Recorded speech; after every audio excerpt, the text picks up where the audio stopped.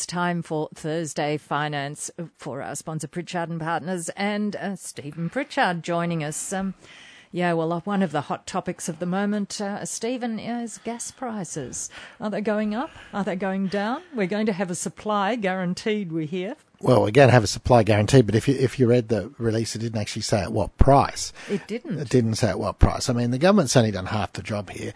You know, no one can explain to me why you can go to Japan and buy gas that's produced in Australia and shipped across to Japan and put in their distribution network over there cheaper than I can buy gas in Newcastle. Australian gas. Do you know that's a familiar story? The same thing can be said about Australian wines in Britain, can't it? I don't know. I've never been to Britain. Take my word for it. Yeah.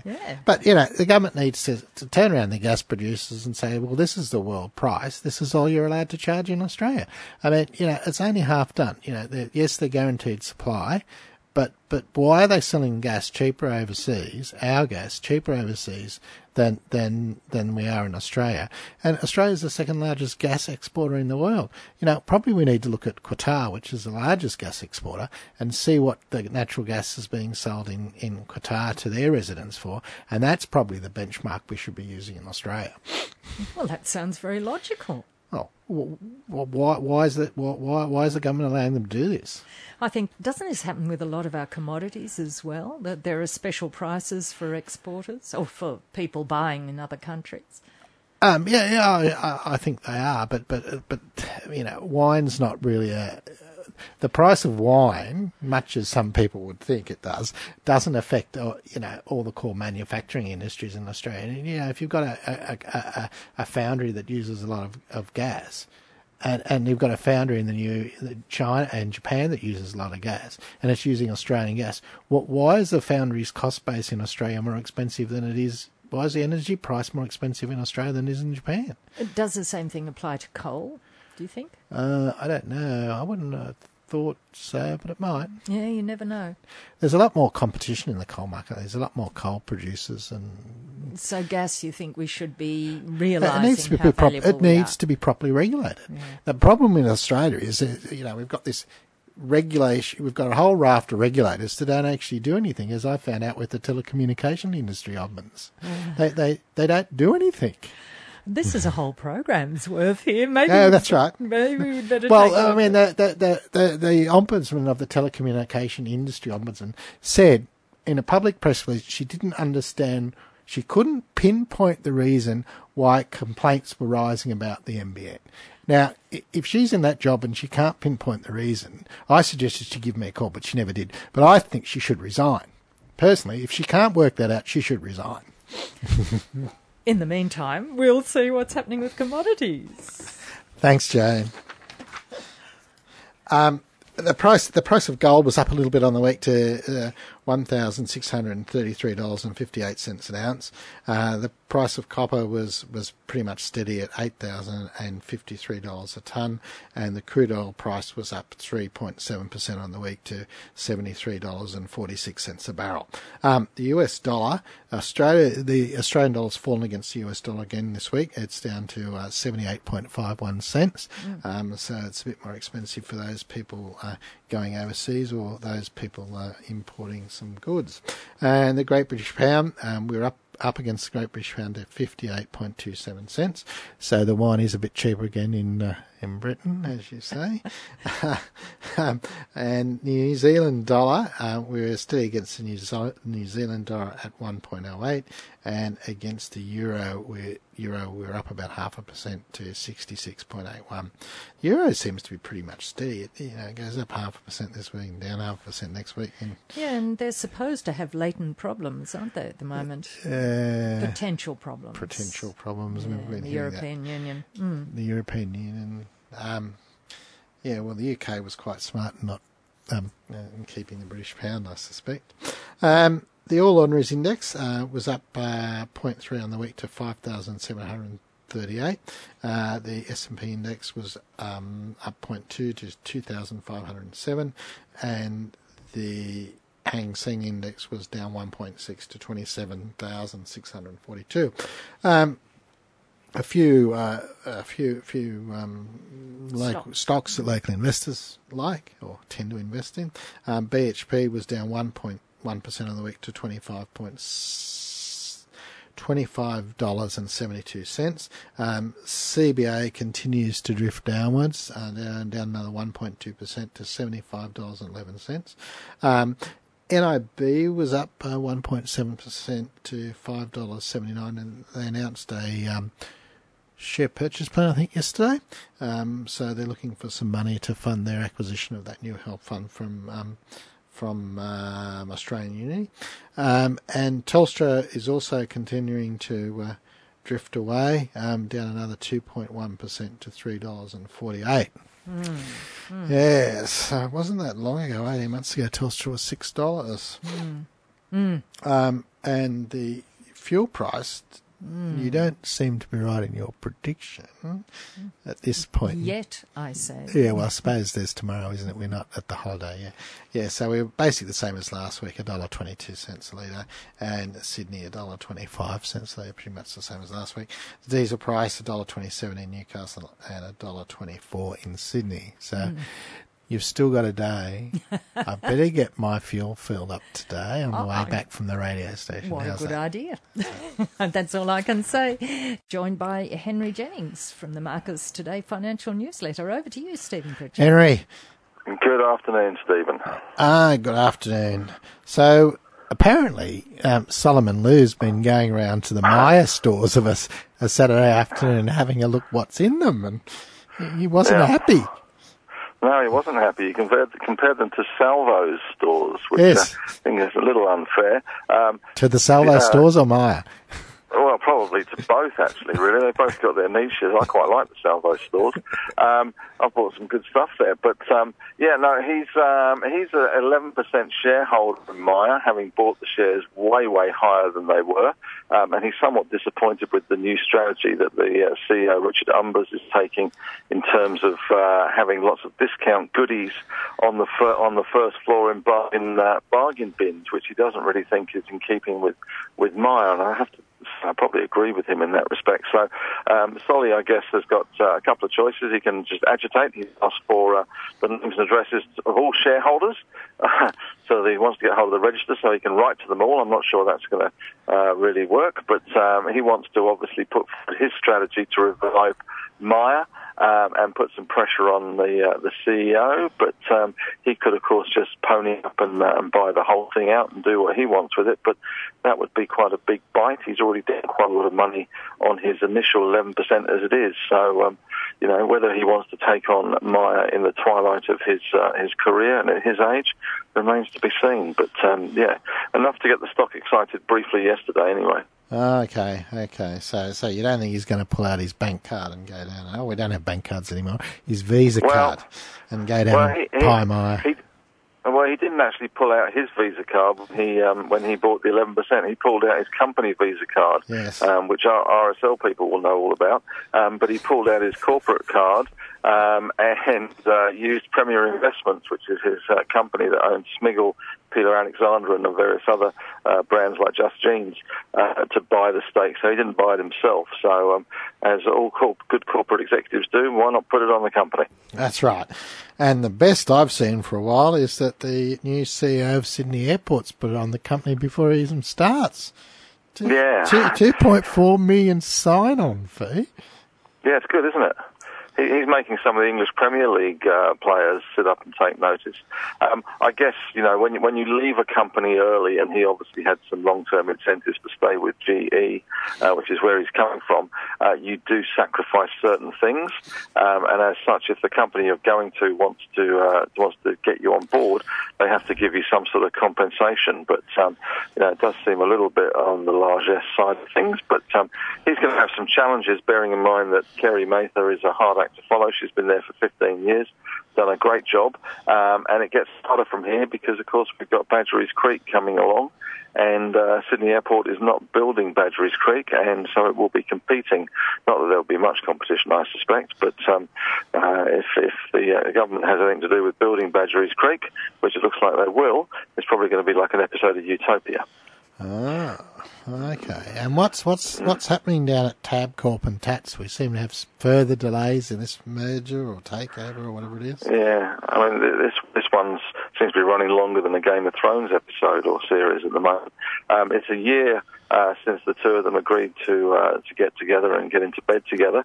But unfortunately for them, I'm not sure their tactics have been really that successful, because they went over the ACCC's head to get the merger cleared and went to a thing called the Australian Competition Tribunal, which I have to say, before they did this, I'd never really heard of, to be quite honest, and I always considered the ACCC to be the highest law in the land as far as regulatory approvals go for these sorts of mergers. But they went over the ACCC's head, asked the ACT to say yes. They kind of did, and the ACCC rightly probably got a little miffed and decided that they may need to assert their authority. So they've gone to court. It's all got a bit bogged down again, and it looks like the timetable is going to be pushed out. Tabcorp were hoping to get the merger done by the end of the year. There was going to be a vote in the end of October rather. But it's all just kind of getting bogged down again with lawyers at 10 paces and CrownBet upset and various other people upset. So I guess there's no certainty that a merger will go through at all. So it could be a second anniversary on this. I think we might be sending another birthday card. We've already sent it one birthday card for this deal, and maybe we'll be sending another one. Well, talking about getting out of bed, apparently the NABs bought their domain name nab.com because it was owned by some adult dating site or something.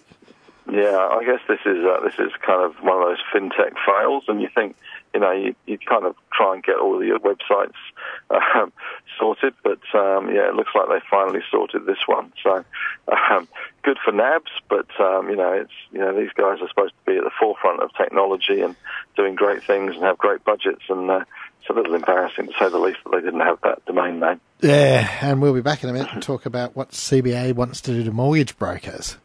Yeah. So apparently CBA has now come out and wants to look at reducing sourcing their home loans from mortgage brokers. I don't understand why they encourage it to start with. Well, I guess it's kind of, it gives them a lot of distribution channels. Yeah. They've just bought out the balance of Aussie home loans as well, which I guess is interesting. So they're internalising their mortgage distribution channels, I guess, if you want to look at it that way.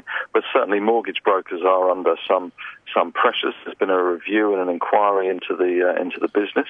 There's also been a look at the so-called trailing fees, where a mortgage broker gets a cut of your mortgage for the life of that mortgage, and the upfront fees as well. So I guess it's an industry that is under pressure. It has served the banks very, very well. They've been able to get their products out there without having to invest in the necessary infrastructure. So they have to strike a balance, I guess, and not disrupt all these people, because someone will step into breach and offer finance through mortgage brokers. But certainly some of the trailing fees, the upfront commissions, were a little bit on the generous side, plus the trips to Hawaii and all that other stuff they get as well. Oh, that sounds nice, doesn't it? Anyway, yeah, it'd be nice. There's potential buyers knocking on Murray Goulburn's door. Yeah, this is an odd one. Murray Goulburn, which is the previous management completely stuffed it up, alienated a lot of farmers who have been leaving in droves, or herds maybe, to Fonterra. They kind of opened the books and said, "Hey guys, we're for sale. Come and buy us." And surprise, surprise, there's a few people that have looked at it and are still looking at it. One of the front runners is, of course, Fonterra, which has a great presence in Australia. It probably would be more palatable to the farmers who have ultimate control of this company. It's unlike other shares in that the shareholders don't have any votes. It is up to the members of the cooperative that have to vote on any change in ownership. They have to get 90%. So there's been a few Chinese players mentioned, but I would imagine that Fonterra would be the front runner at the moment. So we'll wait and see. But it's unusual for a company to put itself in play. It's kind of a tacit admission from the present management that they've got no idea how to turn it around. Not a good look. No, it's just amazing. And no doubt they're paid many millions of dollars. And is Coca-Cola starting to get a bit desperate or something because I saw we're now going to have coffee flavoured sugar-free Coke. Yeah, that just smacks of desperation to me. I guess Coca-Cola does. It's quite big in the coffee market. They've got, I think Grinders is one of their brands, and of course they've got their premium Coke brand. So why not mash them together? I mean, we've got vanilla Coke, we can have coffee Coke, we could have all sorts of Coke, have chocolate Coke. I think that these guys have got some issues in terms of the healthy kind of backlash against sugary drinks, and they've tried to alleviate that with sugar-free and all the other things. But they also have some health problems that some people consider to be relevant. So yeah, it's kind of thrashing around looking for solutions to a problem. But I'm not sure if coffee Coke is the answer. Well, I don't know if they're going to be able to put it on the shelves. Woolworths already said last time we had this other Coke something that we already had too many Cokes. Yeah, it sounds like the sort of thing that some really cool marketing department had a brainstorming weekend about and decided that this would be let's mash these two together and it'll be really cool. The millennials will go for it. They'll want their double caffeine hit and they'll want their coffee flake. Really, have a Coke or have a coffee. Don't have both at the same time. It sounds horrible. Yeah, that's what I thought. But anyhow, I won't Yeah. be trying it. And the class action lawyers are being sued by another lot of class action lawyers. Yeah, well, that's always the way of things, isn't it? Lawyers love suing each other. It's good for business, puts the competition under pressure. So, I haven't got a lot of time for lawyers, unfortunately. Lots of class actions around, and always fun. And back to our other perennial takeover. Next DC raises now concerns over 360's capital to pay for their revised bid. Yeah, we've talked about this before. I guess Next DC sort of sold off the property side of their cloud computing business, and then became the biggest tenant. And the other thing became a real estate investment trust or a property trust, and looked after the property side of it. And then 360 Capital came along and said, "Hang on a second, I think we're getting shareholders getting ripped off," and have decided to take the thing over. Much to the annoyance, I guess, of Next DC, which have finally been outbid. So there's a bit of sour grapes here. I suspect TGP or 360 Capital, as they're known, will be able to get the funding. They did have quite a big cash balance anyway, so I don't think it's going to be a big ask. Their money's relatively easy to come by these days. It's cheap, but it's plenty of people out there that want to give you some money. So I'm sure they'll be funded, and Next will be now the tenant again, and responsible to 360 Capital rather than AJD. Yes. And so there's public holidays all over the place. I think Melbourne gets an extra day tomorrow. So yeah, can't work that one out. Oh, it's grand final day on Saturday. Apparently, we need to get it ready. It's just ridiculous, isn't it? I mean, what kind of country has a bank holiday for a football match? I mean, this is just stupid. I mean, it's bad enough they have a day off for the races, let alone having a day off for a football match. I mean, come on, guys. But at least the races is on the day they have off. Yeah, well, that's exactly right. I mean, when I have 2 days off in preparation for the football match? I mean, come on. And we've got one on Monday. So why, in this day and age, we cannot, in the country that in the 21st century, like Australia, actually coordinate our holidays? Really? It's just crackers. So absolutely crackers. You've coordinated your trial offer though. People can still. We have. What a good segue that is. Yes, you can go to marcustoday.com.au and sign up for a 2-week free trial and read all the good stuff. So by all means, love some of the listeners to do that. Okay, thanks, Henry. Talk to you next week. Cheers, Stephen. Thanks. Bye. And we're taking a look at fixed interest portfolio and how you go about building an investment portfolio of that kind. And we're joined now, Stephen Pritchard, by Richard Murphy, who's CEO and co-founder of the Australian Corporate Bond Company. Hi, Richard. Hi, Stephen. How are you? Good. So most people are quite familiar with how they go about building a equities type portfolio, and until the last couple of years, it's been very difficult to build a portfolio in corporate bonds. So I thought we might just get you along today to talk about how we can go about building a a fixed interest portfolio similar to you can build a equities portfolio, and what the differences are. Sure. I think one of the first things to think about is what's the difference between bonds and shares. Everybody knows shares, you own the company, you're an owner of the company, whereas bonds, you should really just think of bonds as you're owed money by the company. You've lent somebody $100 and they're going to pay you back, and it's not really invested in the company. You've lent the money and you need to get paid back. So it isn't really about equity versus bonds. You have both equities and bonds in portfolios, and big fund managers have them together all around the world. Right. So they're different. Is there different types of bonds? Is it we hear about these credit ratings, like the Standard & Poor's credit ratings? What does that all mean basically? Yeah. So the big ratings agencies around the world, they rate bond issuers, and that might be governments or it could be companies. Yep. And you've heard of the AAA credit rating, and the Australian government is AAA. That basically means it's a really good risk. It's a really good chance of paying you back, because the Australian government raises taxes and can easily pay us back. Whereas one of the big four banks, Westpac, might be AA, so it's a bit more for risk than the government.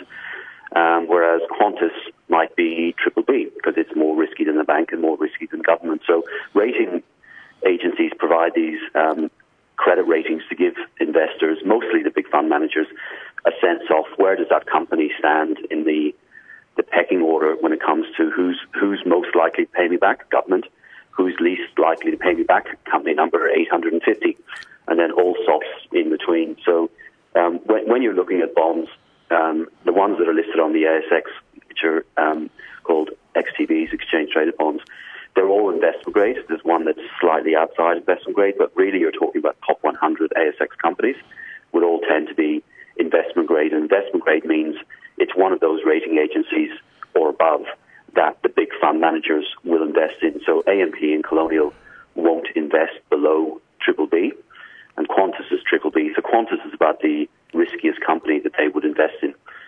They say, look, it's all investment grade or above. So they'll invest in Qantas, they'll invest in Lendlease and the banks and Telstra, Woolies, etc. But they won't invest in the bonds issued by, company number 400. Some mining exploration company that wants to raise a few dollars, they won't invest. Exactly. They might have a fund that invests in the equity and hopes for the equity to double in price. But with bonds, it's really, you're not expecting bonds to double in value. You're expecting it to act a lot more like your term deposit, being money in, money out, income along the way, and I want to be paid back. And so that's where bonds fit in. It's not in the growth part of your portfolio. So you might say, right, I'm going to have 50% of my portfolio in equities, and I hope they're going to grow in capital value and going to pay good dividends. And then the other 50% could be in bonds that I'm expecting to give me a bit more return than a term deposit for a little bit more risk. Yeah, so basically, typically in what I've seen in our firm is that a balanced portfolio, we would put 50% of the money into growth assets and 50% into fixed interest.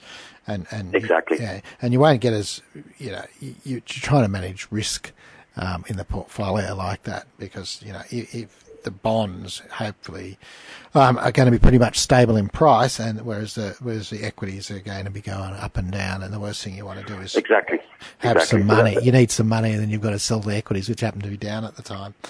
So with the bonds, one of the things about bonds is, the shareholders get a dividend each year, and that's a lot of times that's reflected in the earnings of the company. They've got payout ratios linked to, say, 70% of the dividend, 70% of the earnings, and if the earnings go down, the dividends fall. So what happens with the income from the bonds? Yeah. So bonds is a contractual arrangement. The company says, I'm going to issue bonds, and the big fund managers line up and say, right, I expect you to pay me 4.5% or 3.5%, whatever it is. Once they lock that in, they have to pay it out. So it doesn't matter what happens to their earnings. Bonds get paid out. So with Telstra, for example, is a great example, because it obviously cut its dividend recently. It's got about 6 different senior bonds on issue that the big fund managers buy, and nothing happens to that income at all. And if Telstra turned around and said, I want to pare back the bond coupon 5% or even 1%, that's it. It's in default, and they'd be calling in the administrator. So bonds are contractually locked in to pay their coupon. So once you buy one, you know that 4% or 3% or 3.5%, whatever the number is, that's it. You're definitely going to get that. Very much like a TD can't turn around and tell you, oh, by the way, I told you were getting this interest. You're not getting this interest anymore. Well, you are. So that's the deal with bonds. So what type of range on the XTBs that trade on the market? What type of range of interest rates or yields can you presently pick those up? Do you have a rough indication of that? Yeah, definitely. So they range up to about 4%, and there's quite a lot of them. A bank bond and a bank term deposit will be very, very similar. So you might see yields of low twos for some bank XTBs, and you think, oh, hang on, wouldn't I just be better off leaving my money in the term deposit? The only reason why people might move to a similar yielding bond is at least you can sell it every day, whereas a TD, you're locked in for the period and you can't break it if it's within 30 days of maturity. But you can then get, Qantas for 3.5%. And you think, well, would I lend Qantas $100? Do I think they're going to pay me back? Versus 2.5% or 2.4 or 2.2. I think last time I was on your show, the average TD rate was 2.4%. I think it's now closer to 2.1. Yeah. So TD yields are low, so people are constantly asking, well, what are the yields on bonds on the ASX and on these XTBs? So they range up to about 4. You can easily put a portfolio together, a pack of different bonds, say 4 or 5 different bonds. That'll give you, 3.4% average or 3.6% average if you just pick the ones that are higher yielding. But of course, those are companies like Qantas and Illumina and Downer that are more risky than a bank and are more risky than a government. But that's really the deal. You think, well, there's still ASX top 100. They've been around for dozens of years as companies. I don't think they're going to fall over, if that's your view. And then people invest in those and can get 3.5%, which is like a 40% pickup in your income compared with 2.5% from a term deposit. Yeah, so we might just come back in a minute and talk about designing the bonds for different investor needs.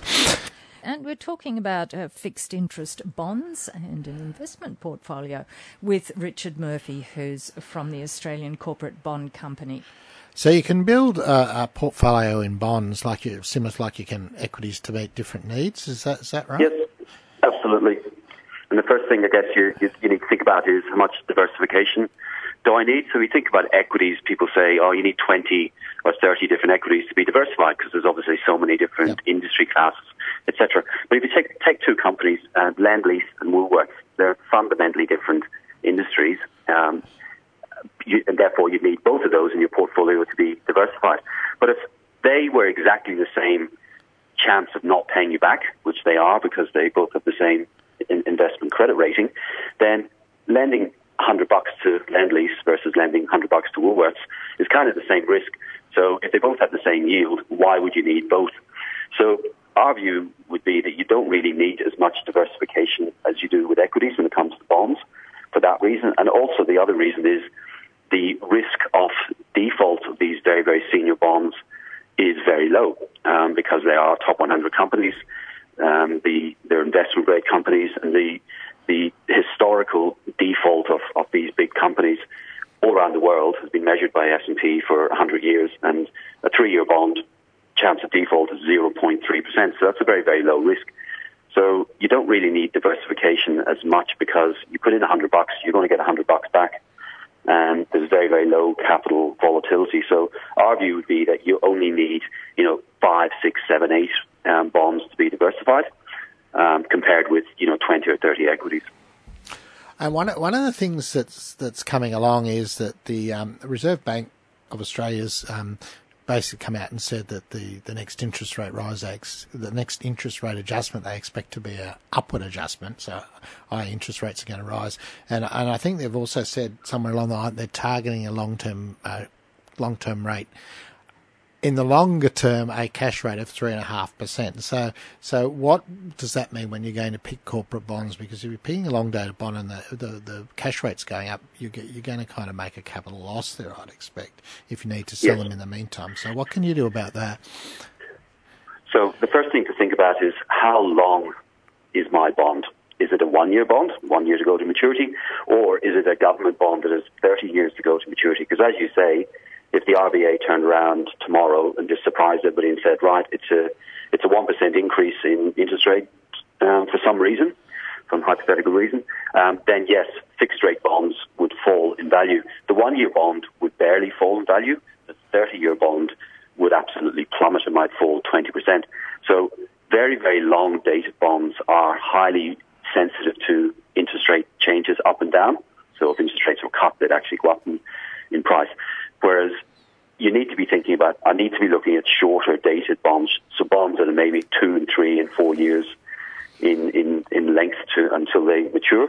And then the other thing you're thinking about is, well, actually, if I'm actually investing in this 2 or 3 year bond, and I'm planning, and I buy, say, 4 different ones or 5 different ones, and I plan to hold them all to maturity on the, when they actually mature, it doesn't matter if interest rates shot up 10% because you're getting $100 back no matter what. So you're putting your money in, you get $100 back, and the $100 at maturity is not impacted, as you pointed out. It's the price in between, if you needed to sell out in between. So yeah, you would definitely need to sell out in between if you're buying a 30-year bond, unless you're a 20-year-old. Yes. Nobody's got 30 years to maturity to wait, whereas a 3-year bond, if rates did shoot up unexpectedly, you always have the backstop of saying, well, I got that at a 3.5% yield, and it's going to deliver me that when it matures and gives me back the $100, no matter what interest rates do. Okay, we're going to have to wind up there. Thanks for that, Richard. And thank you very much, Richard Murphy, CEO and co-founder of Australian Corporate Bond Company. Our look at bonds. Fixed interest, how to build a fixed interest portfolio. And that is Thursday Finance for Today on 2NURFM. Back next Thursday after the 12 o'clock news. Catch this program on podcast. Thanks for listening to this podcast from 2NURFM at the University of Newcastle. Topics range from gardening to health, well-being, pet care, finance, business and travel. You'll find them all at 2NURFM.com.